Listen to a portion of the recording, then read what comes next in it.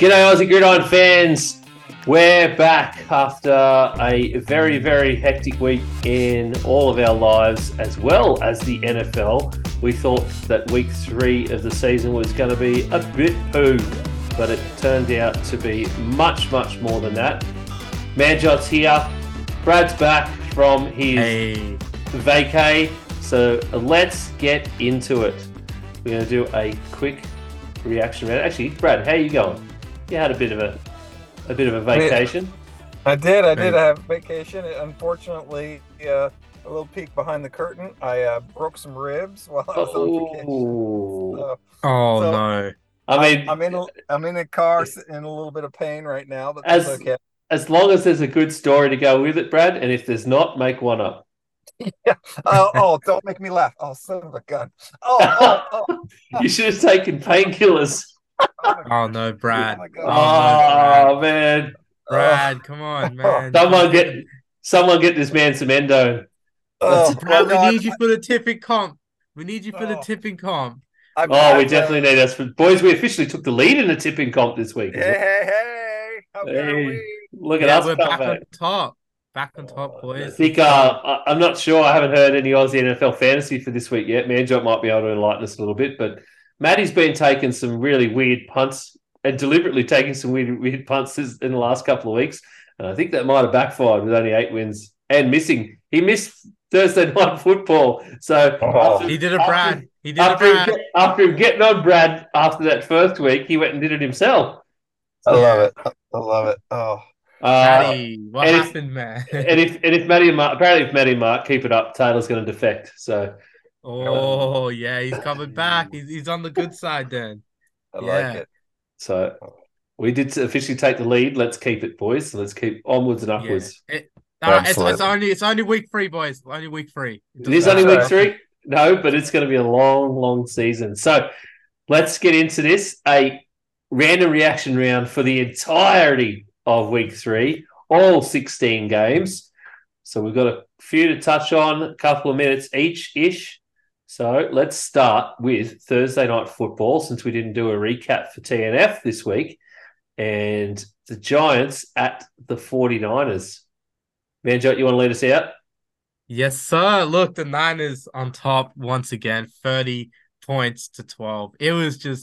It felt like a real close game to start off. Midway through the third quarters, 18-12, but then somehow, some way, Brock Purdy just finds a way to win games.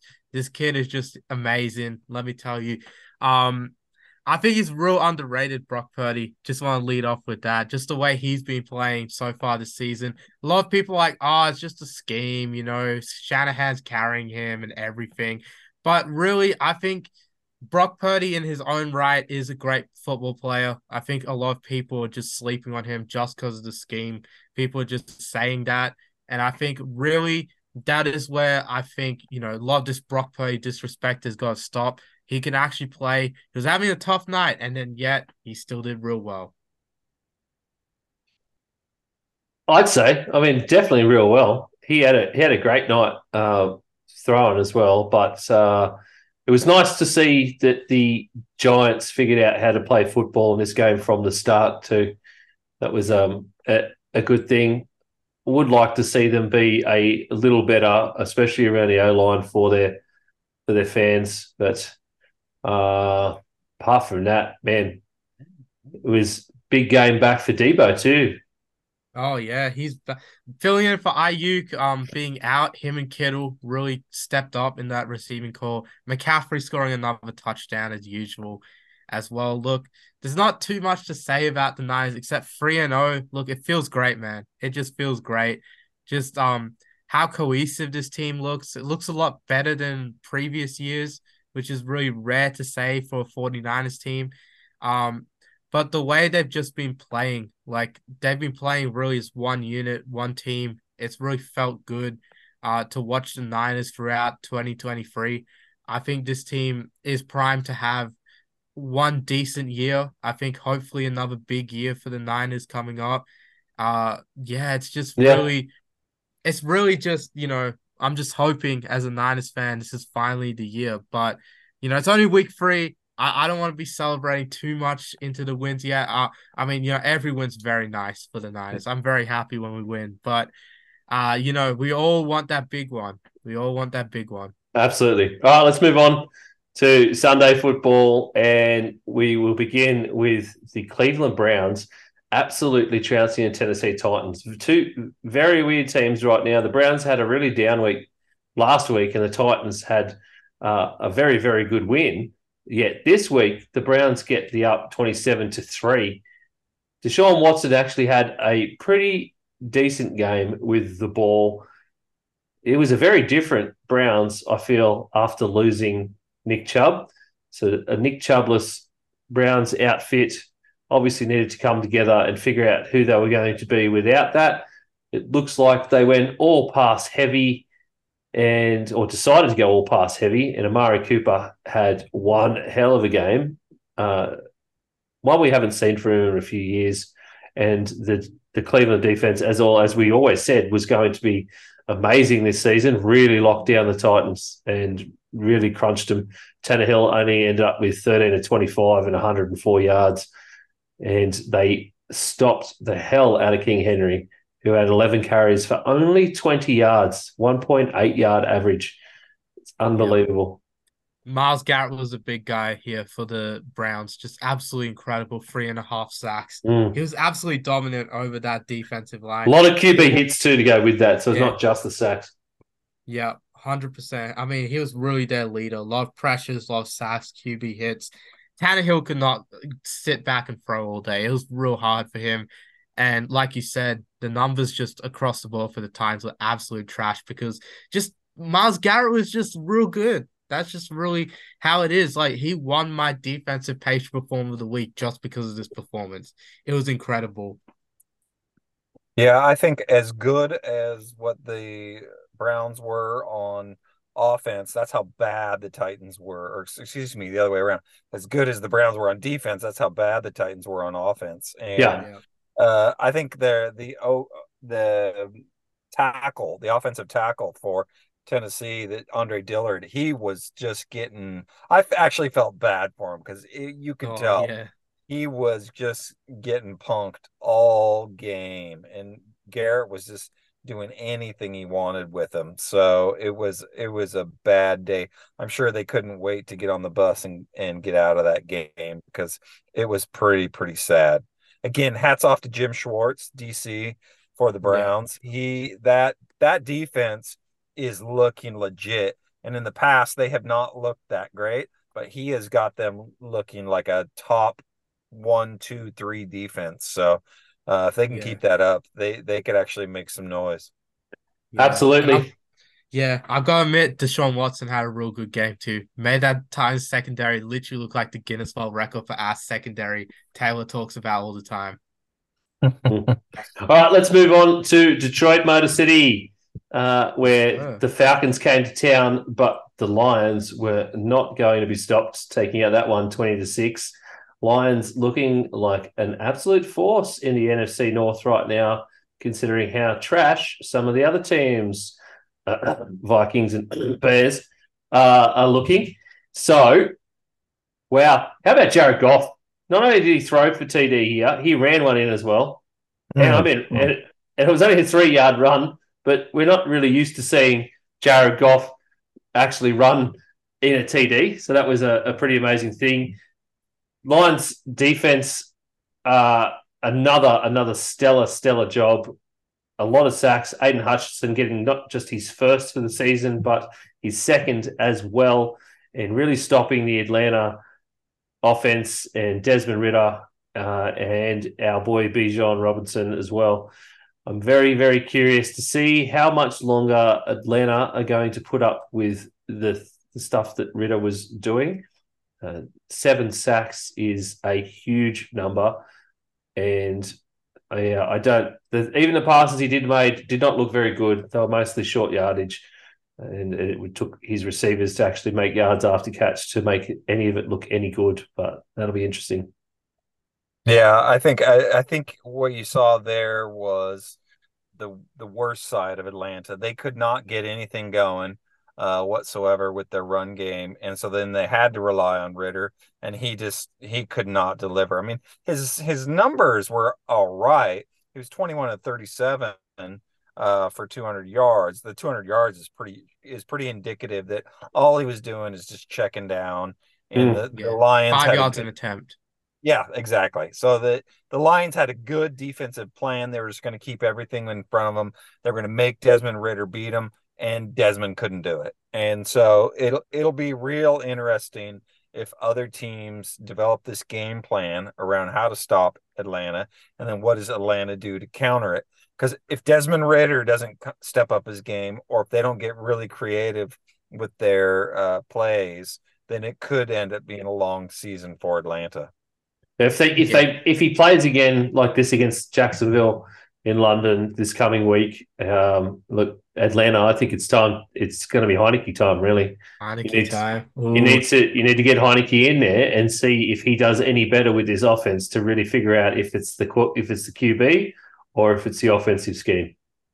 Yeah, potentially Jags, I think, in London. They could try stack the box like they did.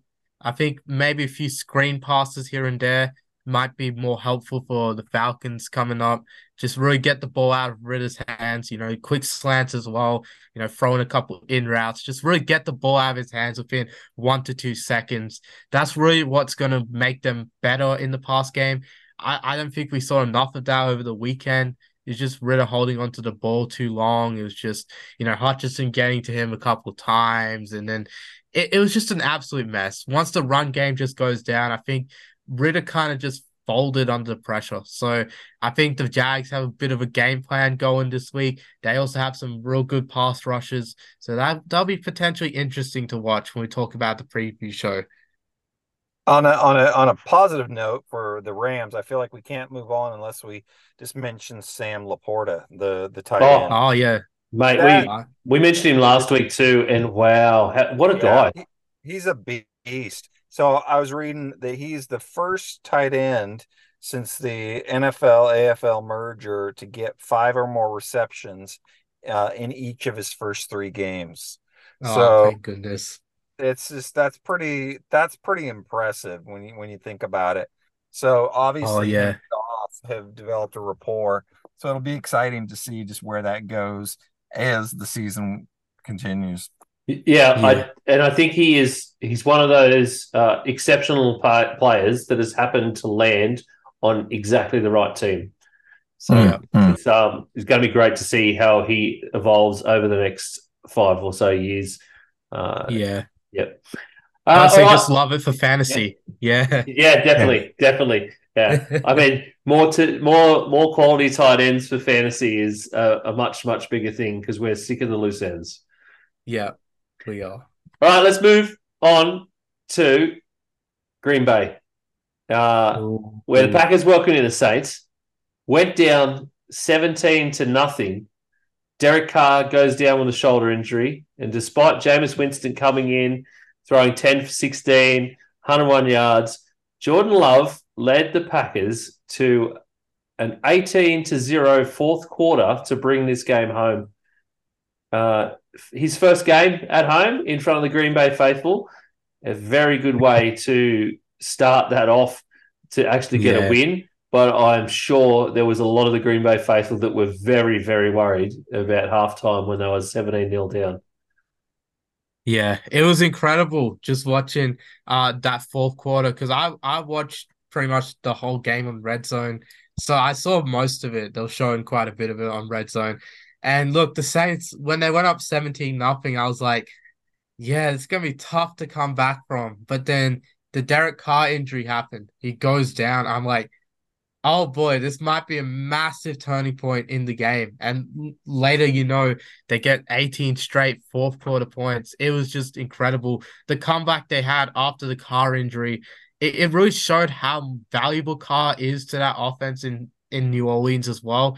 Because it really just all happened after he got injured. No offense to Jameis, he did have to come in, at the end of the game where he had to mop up, essentially try and finish off the game. He wasn't really, rusted into training and that. He was a bit rusty when he was throwing. So I think, Packers took full advantage of that. Jordan Love, he really looks like a real deal QB right now. He really looks like the second coming of Aaron Rodgers.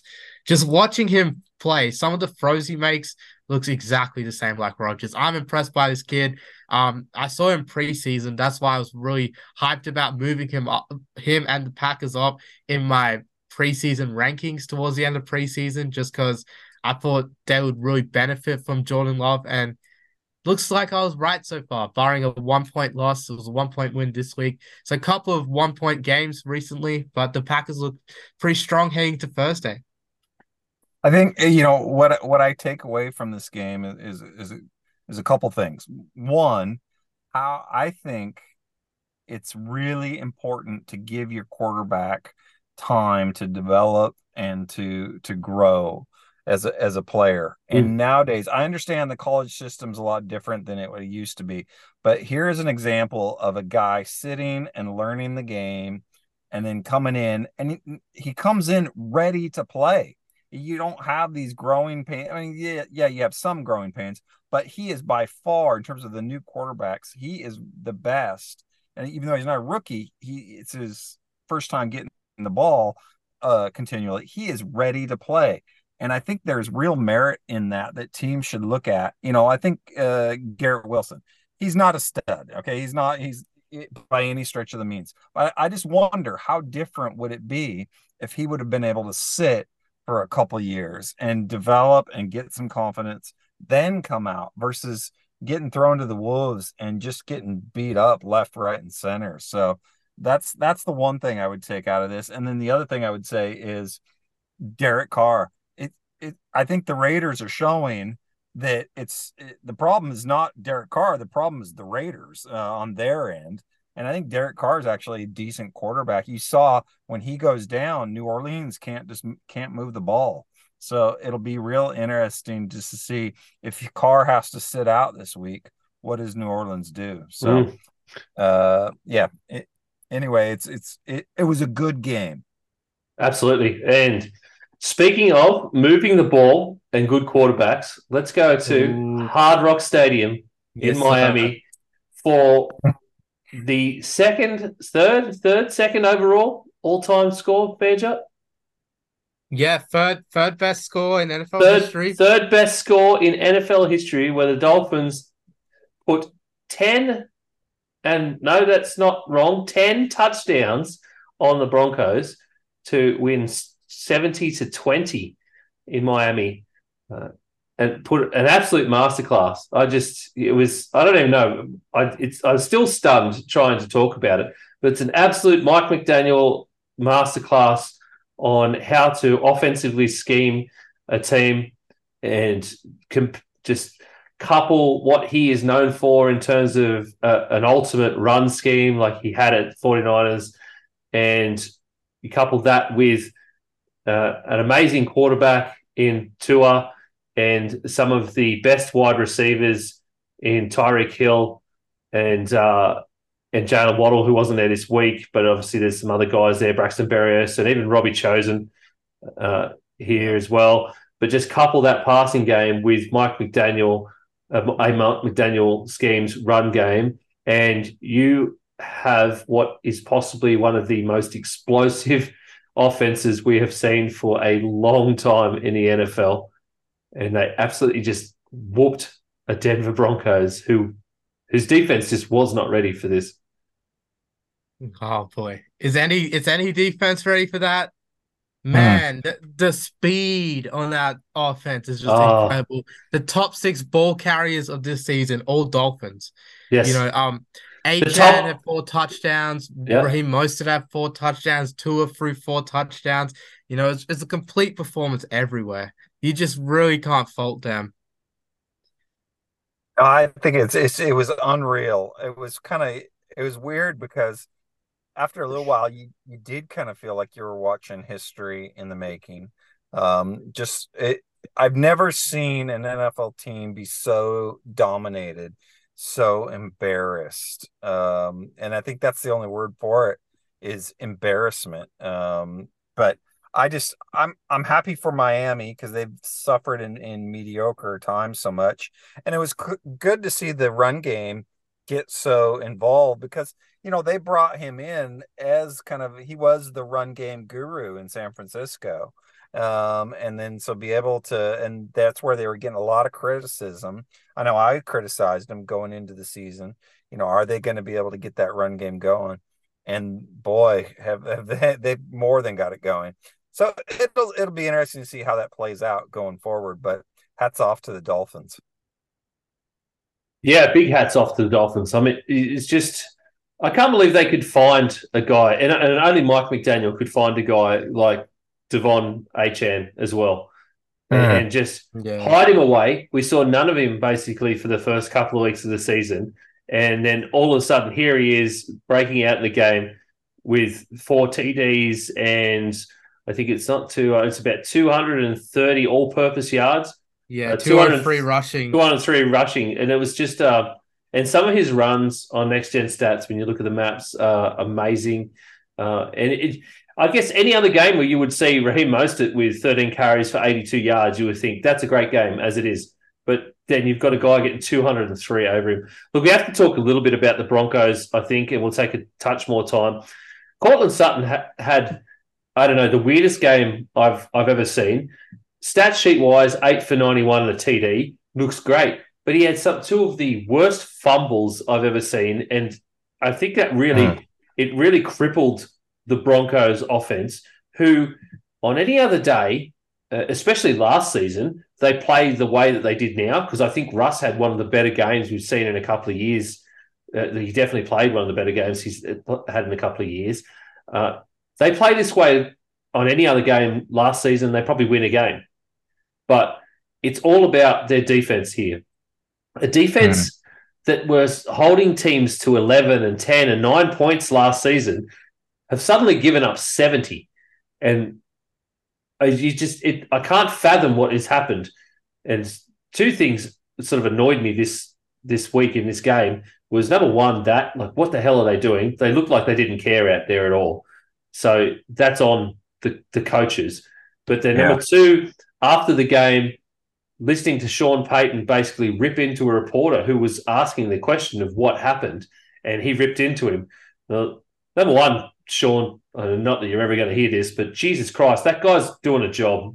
And the job that he's doing is reporting on an NFL game and likely reporting to the Denver people, the members, the people that pay for thousands and thousands of dollars for membership for Broncos games. And he's reporting to them on what the hell happened.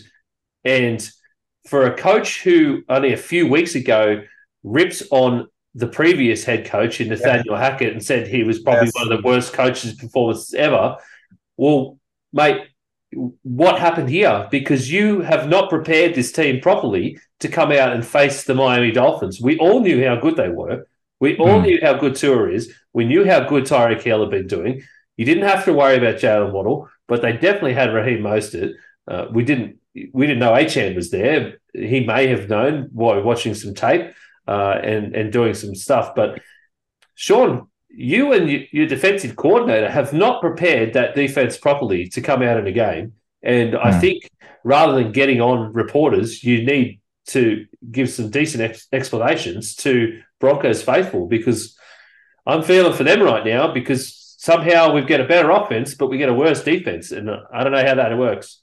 Yeah, how's Vance Joseph still have a job as of Thursday Australian time? Like, this guy, 70. It's been 3 days. Someone scored 70 on you. And I mean, last season they lost to the Rams by taking in 51 points. Fair enough. But that was late in the season. By then, we all knew it was over. So you're just going through the motions. This is week 3.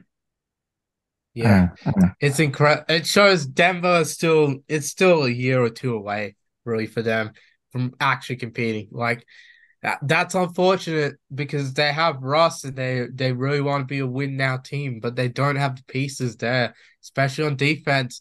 Their top defensive player from last year was actually on the other sideline this game, Bradley Chubb.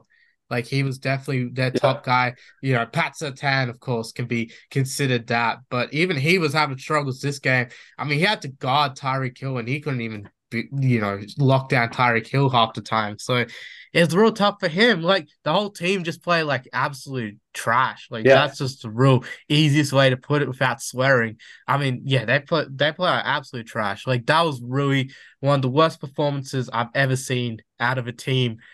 Uh, ever. Like I just haven't seen a team perform that badly. I haven't seen an offense perform as good as the Dolphins. I remember at halftime, I was talking to the boys, Marky Mark, Tay, and I saw 35 was on the board. I'm like, they gotta go for the record. And boy, they almost got the record. They should kick that field goal, man. Mike McDaniel just got too much class. I'm just sad. So I really want to see some records being tied / broken. I really want to see that. Yeah, it's gonna be something to cherish. Well, man, I'll tell you what, 70 still the record. It is, and it's week 3, and that defense is at 112 points scored on them, and they need to figure it out quick because it's only a few short weeks. And they've got to face the Chiefs, they've got to face the Bills, and they've got to face the Chargers. Now, that's 3 offenses that aren't going to let up on you in any way, just like the Dolphins did. So you need to figure it the hell out. All right, let's move on from that massive rant. I've gotten that out for a night time. Chargers at Minnesota. Oh, look, you got another rant up here, Ian? I don't need to rant, man. It was a good game. There was some really glaring things, like massive things that went wrong for both teams, and it could have gone either way. I don't understand the play calls at the end. There has been some explanation from Kurt saying that he couldn't actually hear the calls from O'Connell in that last period there, but they did get the ball at a ridiculous time. Kirk should know pretty quickly that he needs to run a play. If you can't hear KSC, then you need to figure the play out yourself. And he did pick that play, apparently, and it's one that O'Connell would have picked, apparently. That has been the talk. And it was a good play. Most of that is on Hockenson for getting 2 hands to a ball and not securing a ball properly. He's a tight end. He should know that short yardage plays, especially red zone, are what you're going to need to do. And he's done it before a lot of times. So, yeah, he should be able to do it. But I mean, both of these, look at these QBs, man. Herbert threw for 47 times. Cousins threw 50 times. What a game. What a passing game. It's a ridiculous amount of passing. It's 97 passing attempts. That's crazy. But look, man, I mean, you say right play call, though, but they wasted 30 seconds getting to the line. Yeah, they did. They did. And I don't. What the hell? Why do they have to take that long? That's what I'm saying. Like, why do they have to waste 30 seconds when it's under a minute left? You've really got to get the ball out there. Spike it on first down. You have 3 plays to get into the end zone. They really could have done something. Instead, they waste 30 seconds and just throw a pick over the middle. They really could have just done a lot of a safe to throw. I know Hockenson dropped it and everything, but still, like the clock management was just absolutely woeful. And this is after the Chargers made a glaring mistake to give them the ball with enough time to get that far down the field as well. I don't understand why Staley called a fourth down run on that play when you're in your own territory. Why would you do that? I know, you can seal the game, but it's just stupid. Just punt the ball away and trust your defense. What I don't get either. I don't get what this entire coaching situation. That's right. You punt the ball away there. The Vikings have to start maybe on the 5 or the 10. Yeah, because you're at that point. Any punter should be able to put it just inside the field of play at the 5 or the 10. Even get your guys to run down there and touch it at that point, so they make sure it is in the field of play still. So the Vikings would have had to come the entire length of the field to score. Probably still could have done it if they'd done things appropriately. But the other thing I did notice too when I was watching back on tape for a second time was the fact that Kevin O'Connell didn't know what play to run in those last 2. He was fluffing about. So there's a lot of mistakes there, and there was a lot of annoying things for a Vikings fan. I got one of those funks immediately after again where I'm like, I don't want to watch football. So, I just that play call with on the 4th down by the Chargers, that I think is arguably one of the dumbest decisions I've ever seen. They win the game. They punt and they win the game. That's all. I could not for the life of me. I was trying to wrap my head around it, trying to think, okay, what's the angle here? What is it? But everything, I mean, analytics says don't do it. Common sense says don't do it. And what did he do? He did it. It just was a big pile of poo. Oh my goodness. It just feels like both franchises, I'm sorry, Ian, but both franchises I'm not choking. Yeah, both franchises are known for choking. It was like they're trying to out choke each other at the end there. That's really what it was. Like, it's two franchises with a very cursed history of choking, trying to out choke each other. That's really the only explanation I can make out of it. We were 11-0 in one score games last season, and we are now 0-3. So it's kind of like it swings and roundabouts. It's a bit of karma coming back to bite us. It's just regression to the mean. No, I don't like that term. It's just dumb because there is no mean anymore. It really isn't. It's football, man. I mean, other things happened this week where you can't say regression to the mean, and we will get to the Cowboys game later. All right, let's move on. New England went to New York. I don't know what happened to my voice then. That went a bit crazy. That's right. And they went into New York. New England did, and spanked New York once again. The Jets on another slide there. I don't know why.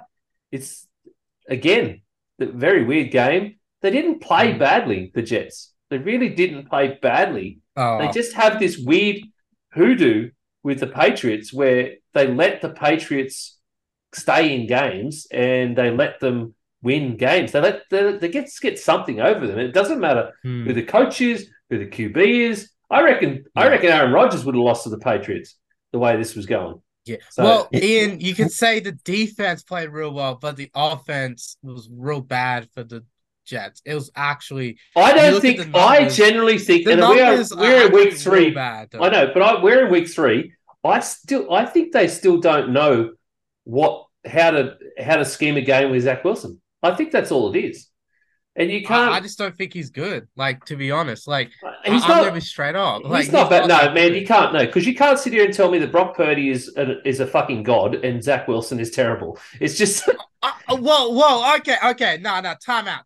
All right. Time out. What did you just say, bro? That was actually blasphemous. Honestly, that has to be one of the worst takes I've heard. No, Brock Purdy is actually a good quarterback. Zach Wilson cannot throw a football. I actually can't believe you said this. I'm actually in such shock. I never expected to hear this today from any of you. I was not expecting this. All right, Brock Purdy can actually throw a football. This is Mr. Relevant. Right? Zach Wilson can throw a football. We've seen it. Zach Wilson can throw a football. We've seen it. Zach Wilson can throw, but he can't throw well. He was real bad in this game. He was actually. But that's what I'm saying. The reason the Jets lost. I don't think that is. They're not bad. It's not. He's not the reason the Jets lost. The rest of the Jets players are the reason the Jets lost. I mean, look, and the Jets coaching, who's still. I don't think in their brains they have made a full decision on Zach Wilson, whether he's there or not right now.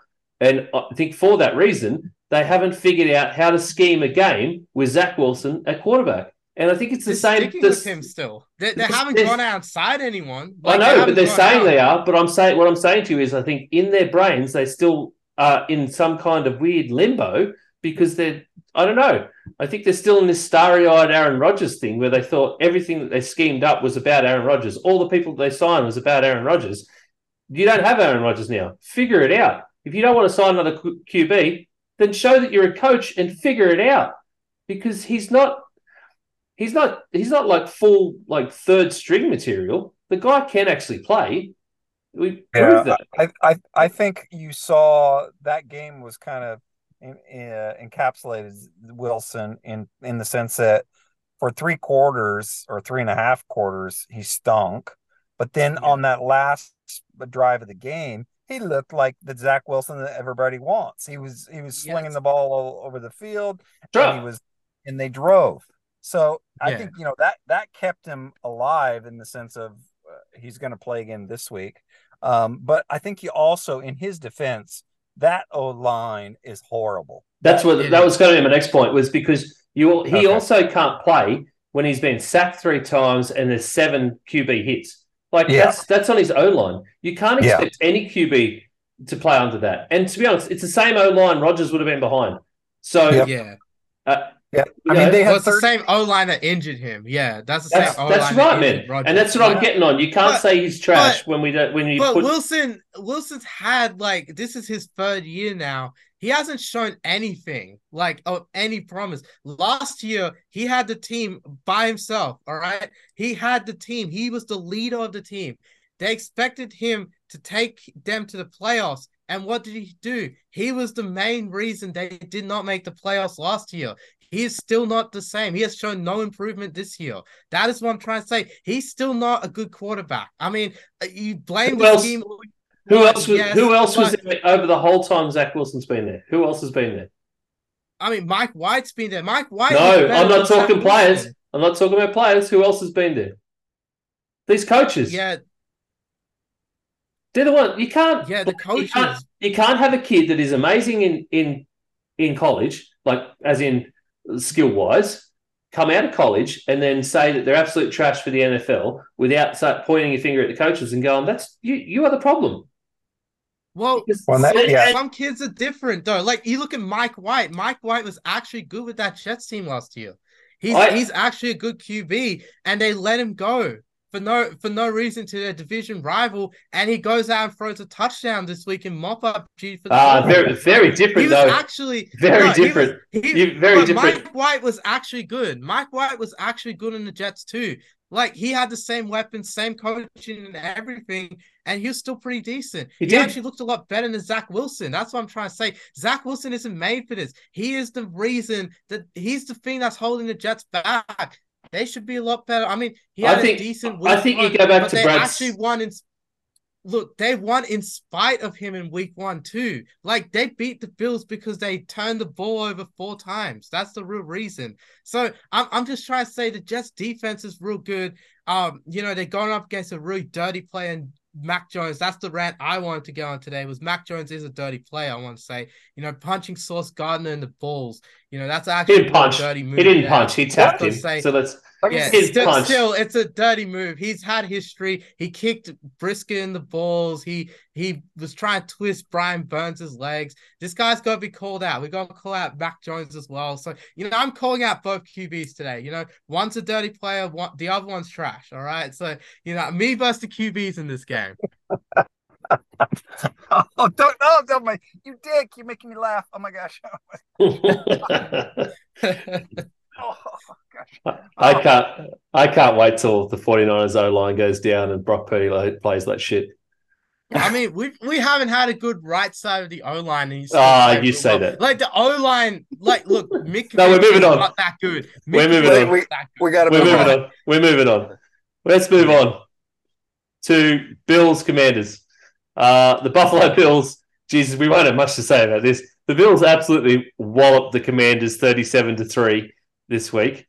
They put on an absolute masterclass in the fourth quarter where they scored 21 of those 37 points. And it just seems like, to me, that they are slow start, I guess, the first couple of weeks from the Bills in terms of how they played. Yes, they got a win last week as well, but a bit of a slow start. And I feel like they may have knocked that rust off, figured out how to play together again. And week 3 comes around, you get real fortunate with the Commanders team and Sam Howell, and just absolutely go for broke, basically. Yeah, I mean, 4 interceptions. That defense, the Bills defense is real good. I mean, my boy Matt Milano on my best team. Hey, can I just throw it? I'll throw out more. It's not, and this is we probably need to get on a Commanders rant against the Commanders like I did against Denver as well. It's not just those interceptions, man. 9 sacks the Bills defense got this week. They got 9 sacks, 10 tackles for loss, 15 QB hits outside those 9 sacks. What? Yeah, Commanders are just bad, man. I'm just gonna say it. Look, they won. How is Sam Howell not dead? Yeah. Look, they beat the Cardinals and the Broncos, but that's just they're just 2 trash teams. They really can only compete against the bad teams, the Commanders, unfortunately.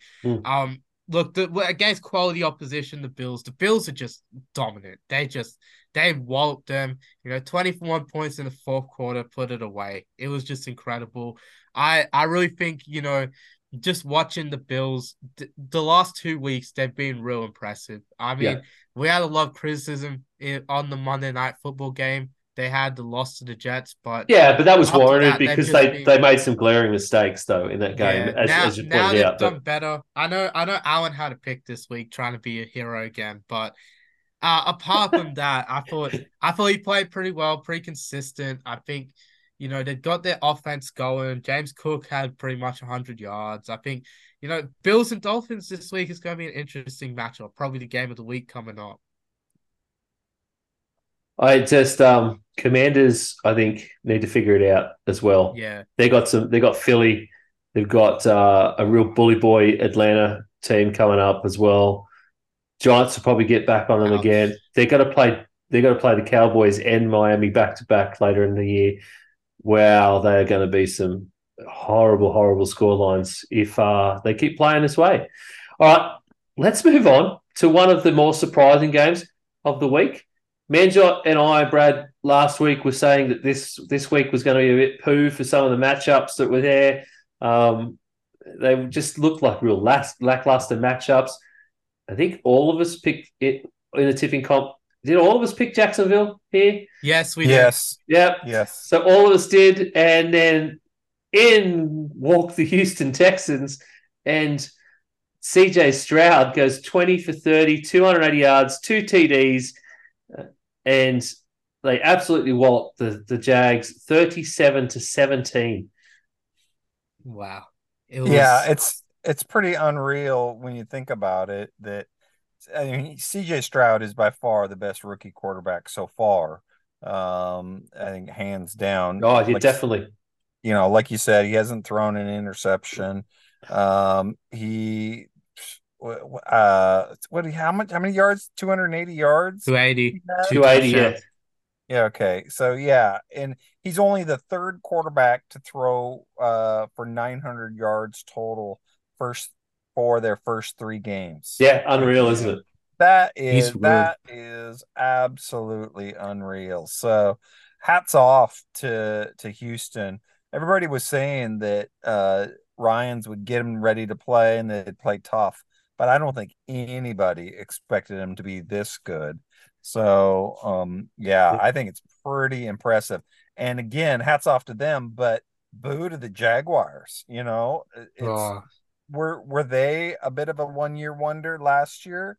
What is going on over there? Because it's not looking good. No. I mean, look, with the Jags, had an impressive first week. Then they had the Chiefs, and the Chiefs, they grinded a victory against them. It was a real grind, that game. But yeah, this one was just inexcusable. They trailed pretty much the whole game. After the first quarter, they just were trailing. They were playing catch up the whole game. And really, there's no chance, especially after the fullback, Anthony Reid, returned a kickoff return. It was incredible. Yeah. He went all the way. Return. He fumbled it, recovered it, and then returned it all the way, and that pretty much sealed the game. That was one of my highlights of the week, to be honest. I think, man, the Jags, they actually, there's a few trouble signs. I think we'll see a bit more of them in London this week against Atlanta. We'll see how glaring it is. I think last year they had a slow start as well. They were really 1-6 and then came home strong. So really, I think maybe a bit of patience needed for the Jaguars. I think there's still a few holes in their defense that they really need to fix, glaringly. Conceding 37 points is real bad. But CJ Stroud, hats up to him. I think he's going to have an all-time great rookie season. I think really we're seeing the signs of it. This guy's going to be special for years to come. The Texans got their guy. I think they really do. I really hope he's better than Deshaun would have been for them. I think he can be. He's a real good dude. He's a real good player. I think he's going to be special. Yeah. I think what concerns me is that it was at home for the Jaguars. Houston was missing 8 starters, and obviously they have a rookie quarterback. There is no way that they should come in there and beat a playoff team by 20 points at home. That's just unreal. Hats off to, I guess, Manjot, as for one final thing, to Tank Dell. These guys have got probably two of the best offensive rookie of the year candidates here on the Texans. Tank Dell, 5 from 7, 145 yards, a TD. He is now 15 receptions, 251 yards, 2 TDs at an average of 16.7 yards per attempt so far this season. Wow. Wide receiver 12 in fantasy as well so far. Unbelievable. So hats off to them. Right, let's move on to the next one. We're going to keep moving. Indy at Baltimore. Another surprising game, one that went to OT, and the Colts come away with it in OT thanks to the boot of Matt Gay. 22-19 over the Ravens. This is a very confusing one. Colts have been terrible, yet they are now 2-1. I just don't understand it. But my boy Gardner Minshew, 227 yards and a TD. I'm a happy Minshew maniac, but Manjot, what happened? Look, the Ravens just didn't come out to play really. Gardner was just too good across the board. But really at the end, OT, that was 4th down. They go for it. And then Zay Flowers clearly held across the middle of the field, no flags. That really would have pushed them to field goal range. And then I reckon Tucker, he doesn't miss twice. It was surprising seeing him miss, even though it's from 61 yards to win the game. He usually makes those. But I think it was a combination. I think it's like a post-hurricane storm or something they had going on in Baltimore. Maybe that put Tucker off his game or something. He didn't get the wind all correct. But even that was really surprising to see Justin Tucker miss a game winner. And then, boy, that was a rough call against the Ravens because it allowed the Colts like short field position. They got an easy field goal. Man, I felt bad for the Ravens. Really felt like they were robbed, to be honest. I mean, look, full credit to the Colts, but that was a terrible call. That really should have been called. That was definitely a holding or pass interference call there. Zay Flowers was entitled to that catch. If he wasn't held, he was going to get that catch and get that 1st down. What's impressed me is Zach Moss for the Colts. Yep. He has come in here. Obviously, they need to get Taylor back because Zach Moss' body can't hold up to that kind of. I mean, 30 carries. He can't keep that up. But I'm just impressed with the fact the Colts are finding ways to win. So here you go thinking, are they gonna be one of the worst teams in the league? No, I don't think so. I think Denver is by far worse than they are. AFC South leaders, the Colts, right now. Yeah. Hey, look, to finish that, big props. Matt Gay was the guy who really pushed him over the line here and really held them together for the whole game. He hit his last 4 is 54, 53, 53, and 53 to win this game. So that's crazy. And I remember in our season preview, I'll eat crow. I made the comment that if you're touting a kicker as one of your key signings, I said you stink. But hey, he proved why they were touting him as a key signing. That's why you signed a kicker. Yeah. It's for this reason. So for these games, that's why you do it. So Carolina at Seattle. Seattle comes away here. The Seahawks come away with the win, 37-27 over the Panthers. But the Panthers went out of this the whole time. Andy Dalton led Panthers here as well. He's back behind center. 34 of 58. They brought Andy Dalton out and made him throw 58 times, 361 yards, 2 TDs. He did get sacked 3 times, though. But they still could not get over the might of Geno Smith, Kenneth Walker, DK Metcalf, who basically just ran away with this game. What concerns me about the Seahawks is, well, couple things. One, Geno Smith hasn't put together a full game yet. So that first half he stunk. The second half he looked good. So that's one concern. But my biggest concern with the Seahawks is their injuries. They came into the game with missing 7 starters, and then they lost 2 more in that game. So you can't be competitive in the NFL with that kind of attrition rate. So it'll be real interesting just to see how they manage the injuries and who can come back and all that. I know they're saying Jamal Adams is going to be back on the Monday night game against the Giants. I hope he is. But it's so I worry about Seattle just from a longevity standpoint. And anytime you're throwing 58 passes on the Panthers side with I don't care if you are the Red Rifle, you're not going to win very many games. So it's going to be a long season for Carolina. Yeah. Have to very much agree, mate. I think they got to feed Miles Sanders a bit more. I think 9 carries is not enough for him. Really got to get the ball in his hands.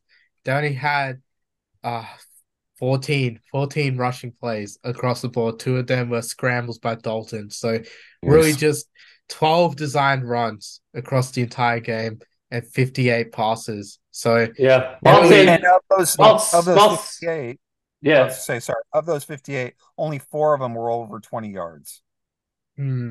Miles Sanders is a quality back, so I don't know why you would sign Miles Sanders and then just basically not use him at all in a game where your QB2 is starting. So it doesn't make any sense. All right. Yeah. Hey, let's move on to where the Chicago Bears came to Swifttown, Kansas City, and took on the Kansas City Chiefs, who rightfully so ran away 41-10. An absolute beatdown of the Bears. They were up 34-0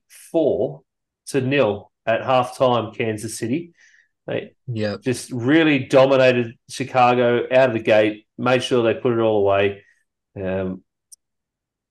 Travis Kelce gets his TD in front of new girlfriend Taylor Swift in the third quarter, and then basically Patrick Mahomes says, "I'm out, yo." And Blaine Gabbert comes in. It's Gabbert time to finish out the game, where we basically saw all rushes, some weird stuff going on. I think Andy Reid was picks. Two picks. Yeah, I think Andy Reid was just basically messing around at that point. They should have gone for 70, man. They should have gone for 70. As earlier, I mean, they should have just gone, Dolphins can do it. Why can't we?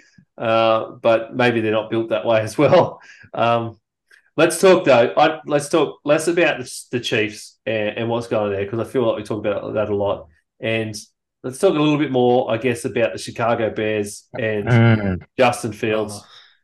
Man, John, I think even you would agree here, Justin Fields isn't a bad QB. It's just that the Chicago Bears, for some reason, the coaching staff here are trying to make him into a pocket passer, which everybody in the league knows he is not. They have taken every bit of run out of his game. He only rushed for 47 yards here, 11 for 47. So 17 yards was his longest, which is very un-Fields-like. It's not his strength. Passing is not his strength. He's good at it. He's efficient enough, but it's not his strength. Well, he doesn't have like the O-line or receivers over there. Like he doesn't. No, they did basically just give him DJ Moore and Cole Kmet. I mean, DJ Moore is really the only receiver. He's out there 3 for 41 and a touchdown. Really, the Chiefs just put a lot of pressure on him. That O-line's real bad. Look, Chase Claypool is your number 2 wide receiver. Oh, man, you're just done, man. Like Chase Claypool does not even enjoy football anymore. That guy should not even be on the team. Let me be honest. Some of the efforts I've seen from Chase Claypool over the first 3 weeks of the season, that guy shouldn't even be in the league. I'm sorry, man. Like I've seen like so many bad efforts, such bad blocking. He's so lazy when he goes to block. He's so lazy catching the football, loses yards, and I don't think he's going to be. I don't think he's going to be in the league for long, to be honest. Being on the Bears, he's got to be out of the league after this year or next year if he keeps doing the same shit like that. He calls himself a top 3 wide receiver in the league. He actually went out there on a podcast and said he was top 3 wide receiver. Yeah, but I could say that too, and it's definitely not true. So it's well, he's got elite physicality, elite speed. He's got elite blocking. He's just bad at football. That's what they say. But I don't understand what the hell the Bears are doing, to be honest. What are they doing with Justin Fields? They're just wasting him. He's just being wasted. That team's just a dumpster fire. Let me be honest. I don't understand I don't understand how this coaching staff is still in employment either. Yeah, and that's the thing. I blame it on the coaches because as a coach, it's your job. This is not 1982, okay? You don't have to make the players adapt to your play style. You, as a coach, have to adapt to the players. That's your job. And they're trying to force a square peg in a round hole. And then they're just my question is, who is the owners going to back? Are they going to back Fields or are they going to back the coaches? Because unless the coaches have some dramatic come to Jesus moment and change what they're talking about, nothing's going to change. They're just going to keep sucking. So I think you got to get rid of the coaches if they're not willing to change, and you got to put Fields, give him the right environment where he can win some games because he's not this bad. No, he's definitely not. He's not. He's definitely not. Hey, Manjo. Yeah. Speaking of sucking. Oh no! Whoa. Oh no! Where are we going here? The first 2 weeks of the season, we saw a Dallas Cowboys outfit that scored 70 points on their opponents. One of those being 40-0 over the New York Giants in week 1. Best team in football. That's they come up against. That's what I heard too. That's what I heard all over social media. 16-0. I heard was going to be the score, the record 17-0. Yeah, but somehow Cowboys fans still think it's only 16 games. Yeah. But then they come up against the Cardinals team, who the entire league says is tanking. And then the Cardinals somehow put an absolute beat down on the Dallas Cowboys, spooked the hell out of them to the point where they are making mistakes on defense that I don't think we have seen ever from some of these players, and ended up Cardinals running away 28-16 over the Dallas Cowboys. What? Brad, I know you haven't watched a lot of football in terms of a lot of minutes of football this week. But holy shit, Brad, what the hell happened? I mean, you have to agree there was a lot of defensive penalties here that were very unlike the guys here. There was a lot of defensive penalties, but at the end of the day, we go into this season saying we've got to be able to stop the run. We've got to be able to stop the run. So let's draft a defensive tackle in the first round. We'll be able to stop the run. We'll shore it up. All of this. The Cowboys, they sucked against the run again. Yeah. I'm so sick of seeing it. But they gave up a 26-yard run, 44-yard run, 45-yard run. They make Dobbs look like the second coming of Steve Young. It just was so infuriating. You couldn't have had a more Cowboys game than that one, though, in terms of I feel like that is just the Cowboys. We are the best team in the league for 2 weeks, and then we can't even beat the worst team in the league. It was so infuriating. And the play calling was crap. I mean, everything about it. I almost put my shoe through the TV. Just because. I mean, Tony Pollard put up 122, Michael Gallup 92, CeeDee Lamb 53, Jake Ferguson got in there for 48. And yet they still lose. It was all on the defense here. This is my thing, and I'll stop with this before I go too off the deep end here. Keep going. I don't mind. Dak Prescott is a good quarterback.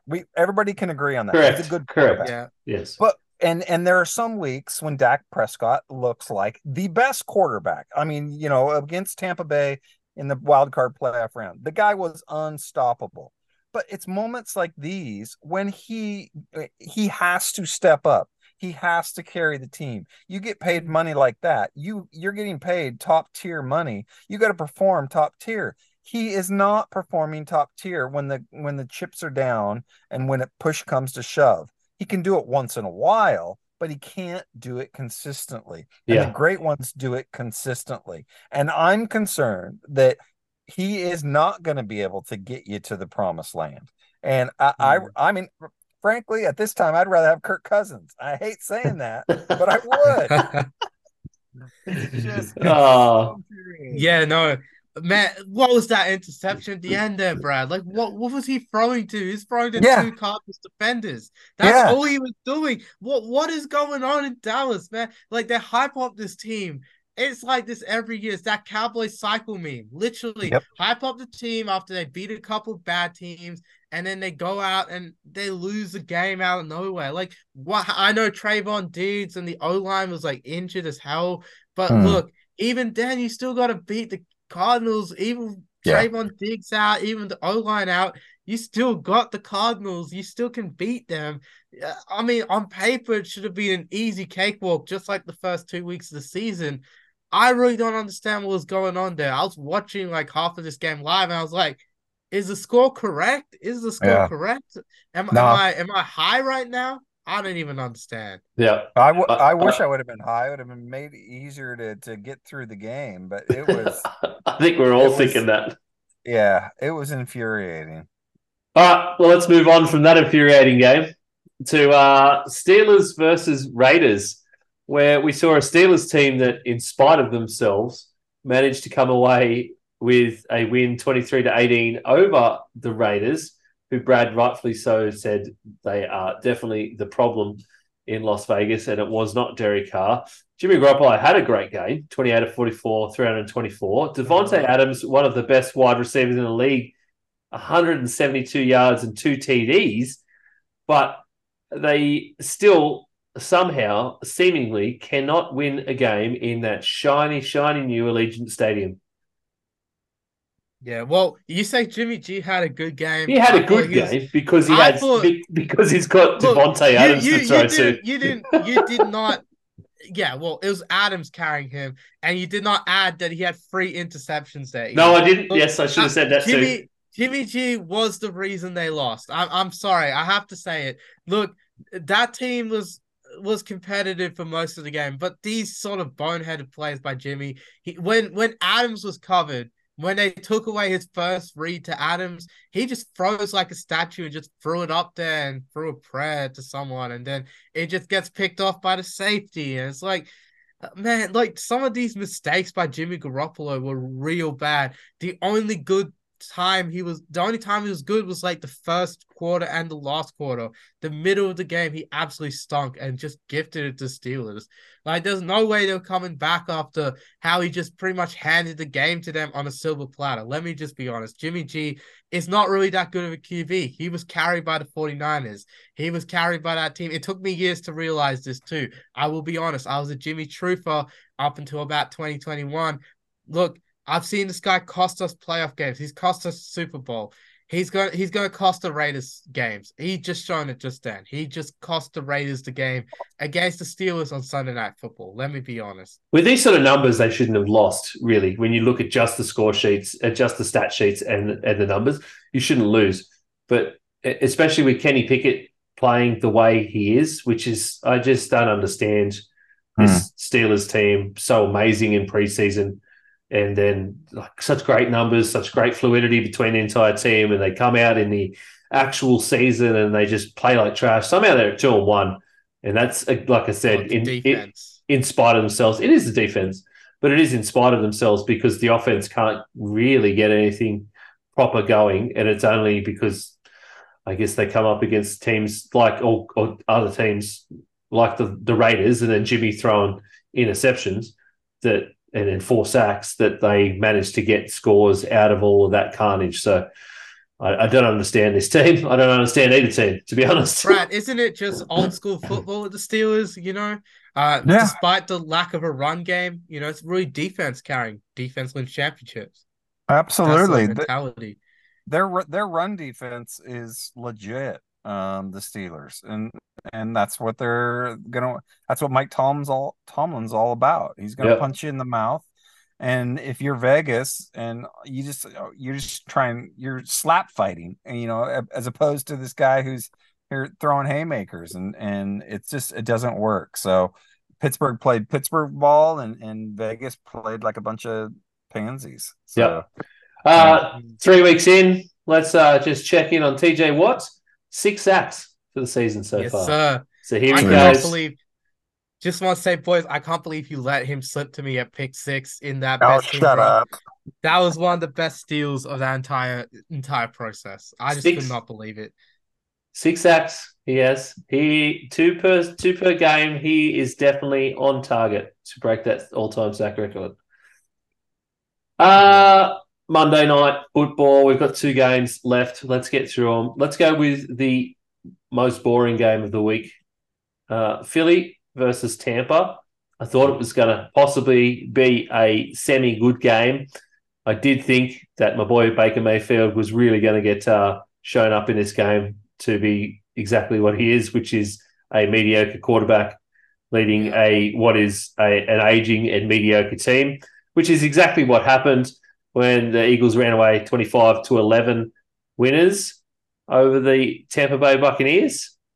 The Eagles still aren't all the way back, though. This isn't the best version of the Eagles we have seen in the last couple of seasons. I think that they've still got a long way to go, and I think that's a scary prospect for the NFC still. Well, yeah. How could the Bucs even compete with them? Look, Baker, I mean, I'm not going to go too hard on him because it was against the Eagles. He's had a good start to the season, but he really came back down to earth. It just felt like that Baker Mayfield cycle meme. Unfortunately, he just came back down to earth. He really did crash against a good Eagles team. Like that. Too slow on reads was the biggest thing out of this game. Yeah, the entire offense for the Bucs only got 174 yards. That's how bad they were. Eagles had both 200 passing and 200 rushing yards. So they were like just absolutely outgained, like almost 4-1 in this entire game. Like they just got absolutely killed. Jalen Hurts got in a couple sneaks, here and there, just doing his old tush push, just getting in there once again. Just he didn't really have too good of a game with 2 interceptions, so Hurts, but it's enough to get the job done. And hey, look, second scoregami of the week. I can't be too mad when this scoregami, even though it's a bad game. If I'm Tampa Bay, how long do I wait before I trade Mike Evans? Because really, because are they just going to let him walk in free agency at the end of this? I wouldn't. I would try and get something for him. Even if it's second, third rounders, like maybe just get something. Something. Yeah, I would get something for him. I would love to see him. I would love to see him on Dallas. I don't think it's going to happen, but I would love to see him on Dallas. And so it's just they're not a contending team. Get something for him, otherwise this season is just a waste. And it's not like you're trying to develop Baker Mayfield. You know who he is, so you're not trying to protect your budding quarterback. So I just that's silly in my opinion. I honestly think the same with Chris Godwin as well. Yeah. I think you just get something for both of them. You've got Rashad White. You've got Rashad White there for a few more years on a rookie deal, and you've got some other rookies back there behind him, so you can function as a team. Even if you keep Baker for another season, if you have to, and develop a QB. But you have to have some kind of succession plan. And I think it needs to start with getting whatever capital you can out of Mike Evans and Chris Godwin. Yeah, I agree. Yeah.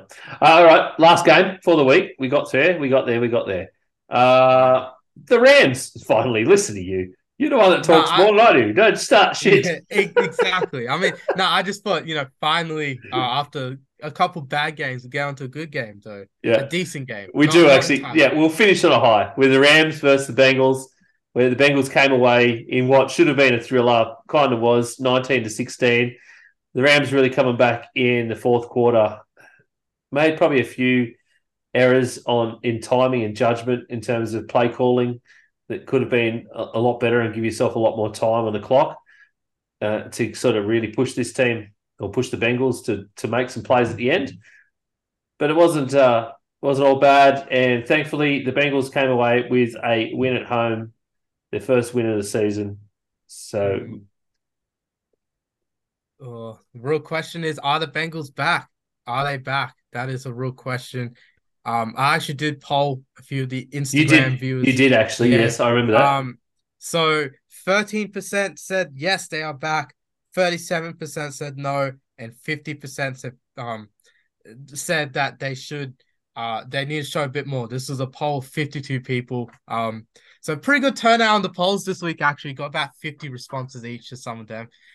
So look, Bengals, I think, yeah, you really got to see a bit more. I do agree with the followers there, 100%. Got to see a bit more before we say they're back. But, Joe Burrow, he still looks like the injury's still affecting him.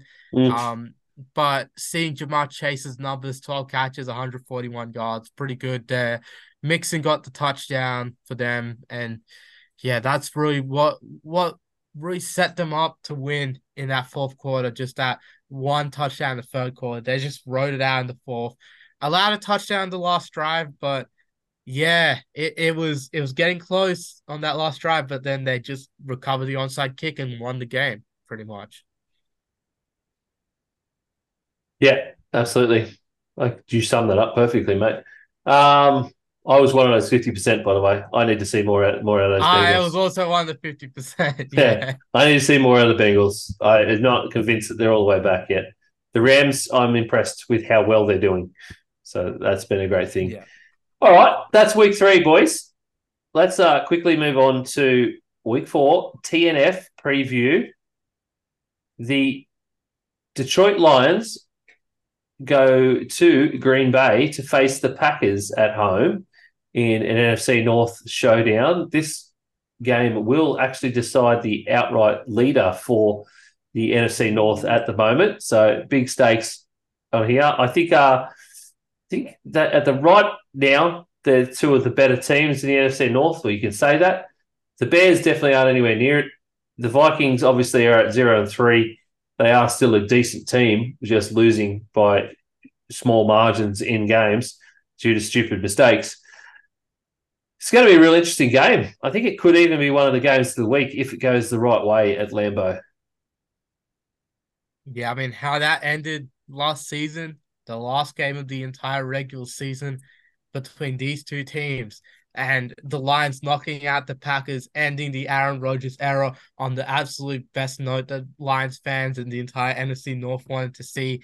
Well, that rung in his successor, Jordan Love. And Jordan Love has been really impressive the first couple of weeks of the season. So is Jared Goff and the Lions. I think we're in for a big heavyweight fight, Brad. I'm stoked for it. Dan Campbell's 3-1 against the Packers. Apparently they're in their last 3 meetings have been decided by a combined total of 16 points. Wow. That's a pretty telling stat. So statistically speaking, we're in for another really close game. Both Love and Goff have only been sacked 3 times each this season. So only once on average, once a game. So it'll be interesting. Penei Sewell for the Lions, he had a probably his worst game, or one of his worst games as a pro last week. So it'll be interesting to see if he bounces back. My hunch is he will. But I think either way, this is going to be a great game. The spread on it is only 1.5. So I could see people going either way. For it, the fact that it's at Green Bay, I think could possibly mean something, but I think it's one of those pick 'em games, and it should be fun to watch. Yeah, definitely. A few injuries, both sides as well. For the Packers, Aaron Jones and Chris Watson are both expected to be back for this game. after missing the last couple. Bakhtiari, unfortunately, looks like he'll still be out. Packers will also be missing Devondre Campbell and Elton Jenkins, which is a big loss for them. The Lions look like at the moment, or Mosley looks like he's questionable, so he might be a bit more of a game time decision. They'll be without Matt Nelson and Vaitai as well. So they're big losses for them. Montgomery's questionable as well for the Lions after missing last week. Yeah. So big potential addition to their run game there.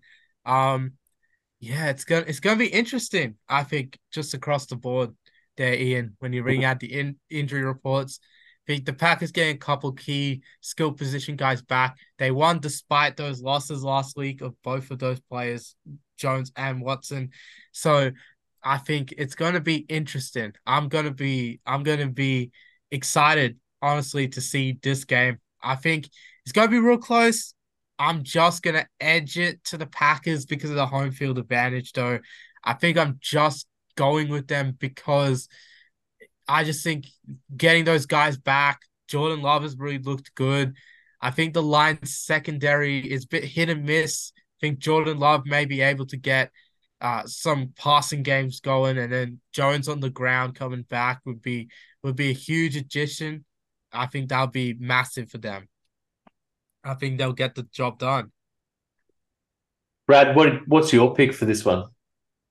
Well, because it's at the Packers, I'm gonna go Packers, but it's just by a bee's dick. So I think it's gonna be really a close one.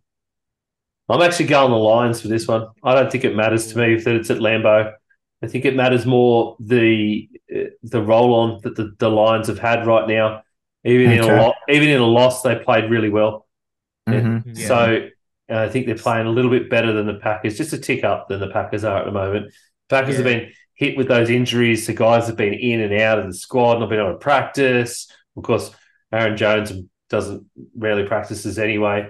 Bakhtiari certainly doesn't ever when he's healthy. But those guys that are coming in and out, and I think that affects it, especially affects around Jordan Love and the way he can get settled in amongst his guys. So I just don't know. I think it's just the Lions for me at the moment have got a bit of a roll on, and I would expect them to sort of eke out a win here. And I think that they'll go in there pumped up at Lambeau to win at Lambeau as well. So I still think it'll be close, and I still think it's going to be close, probably within 3. So but I'm going Lions. Yeah, I think my pick will be a game time decision, to be honest.